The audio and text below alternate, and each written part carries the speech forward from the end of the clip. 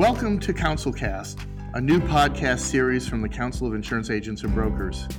We're excited about this today, and I want to introduce our guest, Natalie Holder, an employment lawyer and author of Exclusion: Strategies for Increasing Diversity in Recruitment, Retention, and Promotion, which explores how subtle biases interferes with engaging employees and innovating in the workplace.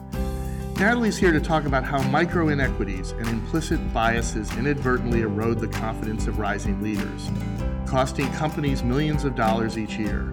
She'll also share her insights on how a company's ability to recruit top talent increases dramatically when it improves its inclusive workplace culture. So Natalie, welcome to the podcast.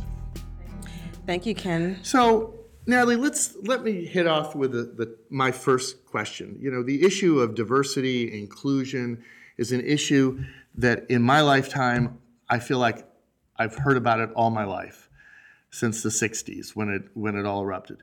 Why are we still talking about this? Why haven't we seen the kind of changes that we need? I think that's a great way to start this conversation. And that why are we still talking about diversity in the year 2016? The reason why is that many of us still engage in behaviors that are unconsciously biased toward other groups.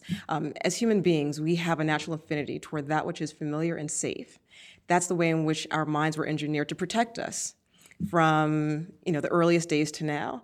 And so the way in which we're noticing unconscious bias in today's workplaces is that we're still hiring people who look like us. We're still choosing the people to work in groups and work on better projects who remind us of our children or remind us of ourselves when we were younger. And so until we start chipping away at how we interact with others and how we actually think about others, we're still going to be talking about diversity. And I think now the conversation is more so about inclusion and diversity and equity. Inclusion really is that next layer of making sure that people not only are invited to an organization, but feel the ability to engage in the organization. It's useless to engage in a very aggressive diversity campaign where you're recruiting people of all different backgrounds. But then once the people of all different backgrounds gets to your organization, they find that there are limited abilities for them to traverse the organization as their other colleagues would. So does this whole issue sort of over time, as we go forward, slightly disappear? And I'm really reflecting on the fact that, I have a son in a classroom in a public school, and in that public school, some 40 languages are spoken, and he has friends named David and Bogdan, and he doesn't see anything, and he's Asian. So does it, as we go forward, does those inferences disappear? Or are they learned later? So there is some really great research coming out of the world of neuroscience that shows us how our brains are working. Many people often feel that children don't see race or color or gender, but studies show that from the time of infancy, we can recognize different faces, we can recognize different colors. And so I always challenge when people say that their children don't see race, color, or any other difference. I question that. And to see those differences doesn't mean that it's a wrong thing. Right. It's actually something to be celebrated that we do see our differences. I don't think any one of us wants to have our identities in any way eliminated. The question is, are we now going to put up barriers in the way of someone because we're seeing an identity that feels or seems different to ours, that feels uncomfortable?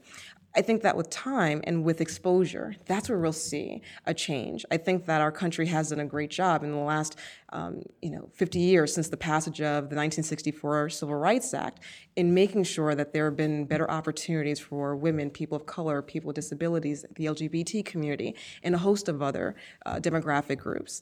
However, it's a continuum, not a destination. It's going to continue to challenge us when we think about inclusion and what it takes for us to make sure that everyone has an equal seat at the table. But once again, it's something that we have to continue working on and be conscious of. So, a lot of my work has been around shaking the unconscious awake to make sure that we are, making decisions that truly are fair and equitable. So if someone's listening to this podcast and we want to make sure that they come away with one or two sort of real things that they can do. We tend to talk a lot, But what if I woke up tomorrow morning as an executive and I really am committed to doing something? What should I do? So you have the large grand scale programs, which of course I think require a lot of money and effort and resources. But if I were an executive and I really wanted to see change take place in my organization, I'd have to understand that it starts with me. As they always say, a fish stinks from the head. So if the organizational head is not the one who's leading the effort and is not exhibiting best behaviors, no one else is going to. So that executive could do something as simple as taking out a different group of individuals to lunch. During one of my trainings, I had a senior executive within, or senior leader within a government agency who realized that he wasn't including different people in his lunch or coffee outings. And those people who weren't included were people who he did not deem as stars. And he realized he might have been creating a self-fulfilling prophecy because he didn't think they were stars, therefore they weren't stars. And he said, I need to reset the clock with some of these people and start diversifying the groups of people who I engage with. So as an executive, it's really simple. And is the return there? Absolutely. Because if you've invested in recruiting someone, you obviously saw talent and capability. The more time that goes by that talent and capability is not tapped and is not in any way exercised, that individual most likely has already left the organization, even though they're still sitting in their seat. So one of the worst feelings is to feel as though an organization pulled you in, but is not doing anything with you. As that senior executive, you can stop by someone's desk, ask them how their day is going, ask them, do they want to sit and meet and find out how their work is going, find out where they need to be in terms of resources and training in order to get to where they want to go in the organization.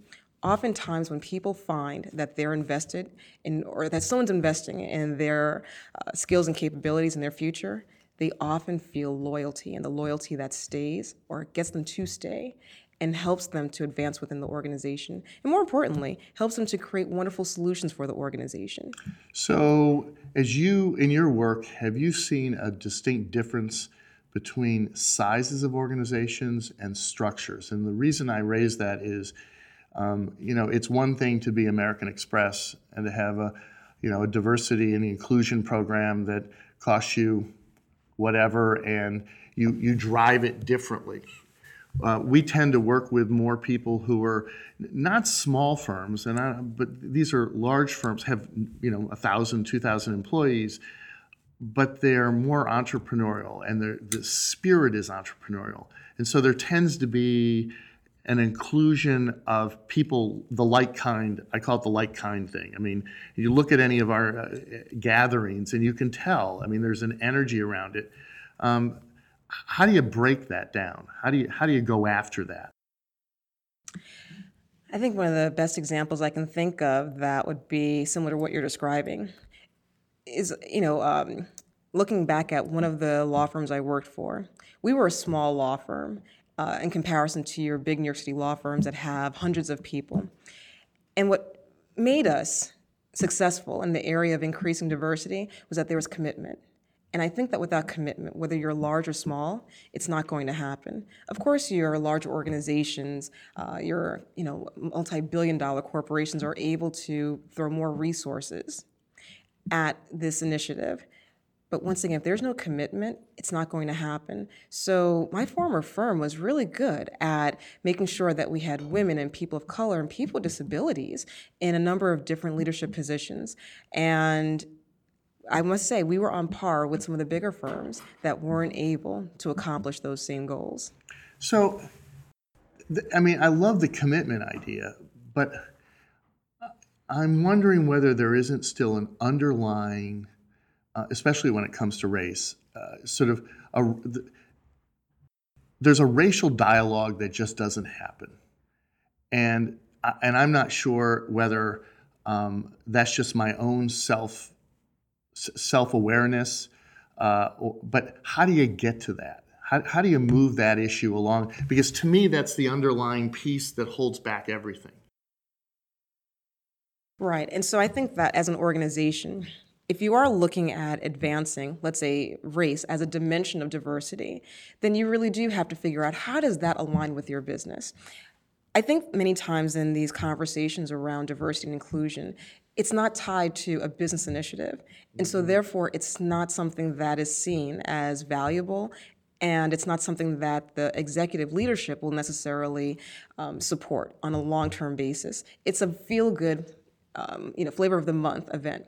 But I've noticed that in organizations in where they've been able to show that there is a return on investment for investing in conversations around race, gender, national origin, LGBT status, and so on, that those organizations do not allow diversity to fall off the shelf. In fact, they are looking at that as a part of their line item discussions. For instance, many organizations have moved from having affinity groups as a good example, because they realize, sure, having the group that focuses on one demographic, that holds a party or an event or, an event-oriented initiative, that's great when times are good. But as we saw, when times were bad in 2008, many of those diversity initiatives got slashed. However, the organizations that moved, from affinity groups to employee resource groups, now that was where those groups were able to show that there was a huge return on investment. They saved companies from launching products and services that didn't work in different markets because they were subject matter experts on their own markets. Oftentimes we're subject matter experts on our own culture. Sure. So these ERGs, employee resource groups, were able to speak with authority and with experience within what's going to work in their demographic group in terms of the marketplace. So that's just one example of how organizations that A, are committed, and B, see the value of how diversity and inclusion adds to their bottom line are able to accomplish those goals. So to sort of steer the conversation slightly different, but again asking for sort of a simple answer to a complex question. Gender in this industry, among the brokerage industry, has been a challenge.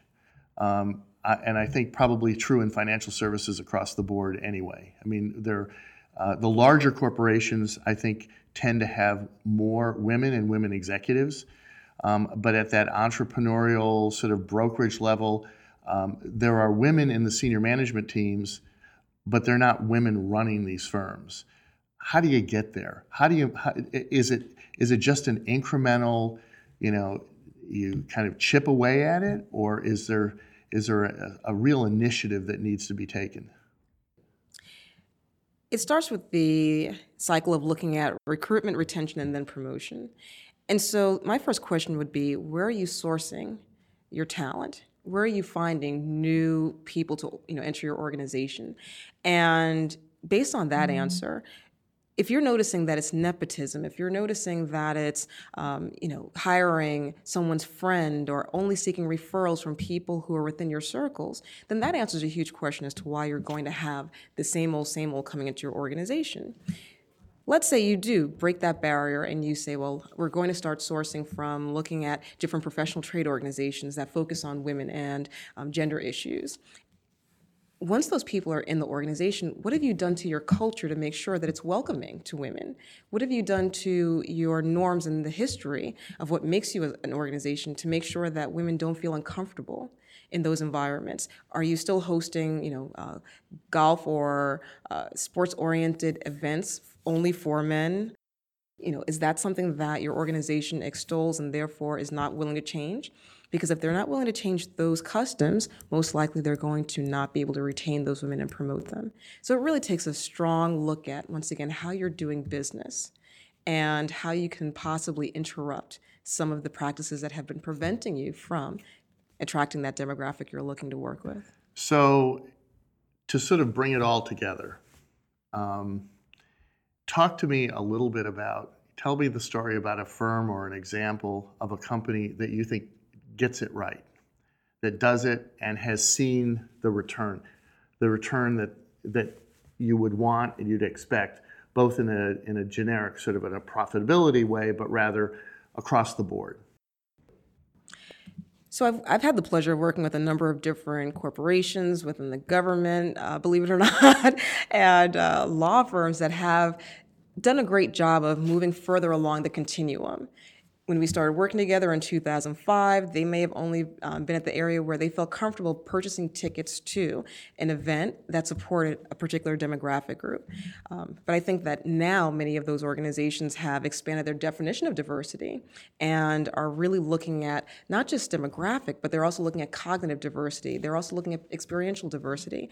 And without naming any names, when I think of the organizations that are doing it right, I look at what products and services are they putting out on the markets.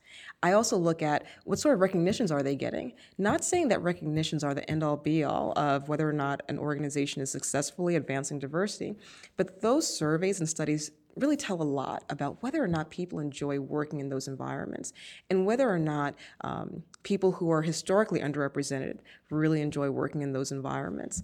And lastly, I also look at whether or not these are organizations that are constantly winding up within the EEOC's repertory. So, the Equal Employment Opportunity Commission looks at charges of discrimination and harassment within our workplaces. Not to say that if you wind up on a best practices list that you're not going to wind up at the EEOC, but you see some repeat offenders, and it really makes you scratch your head and wonder why. And so the reputation of these organizations that haven't been able to advance diversity and inclusion, that impacts their ability to recruit, retain, and promote. And so when I see an organization that's doing it right, oftentimes they have one of the best reputations on the market for people of all different backgrounds. Well, Natalie, I really appreciate that. I appreciate your insights today. I hope we've moved the dialogue along a little bit in our discussion, and I hope we can invite you back again to talk some more about diversity and inclusion and good places to work and fun places to work. So thank you for being with us. Thank you, Ken. It's been my pleasure.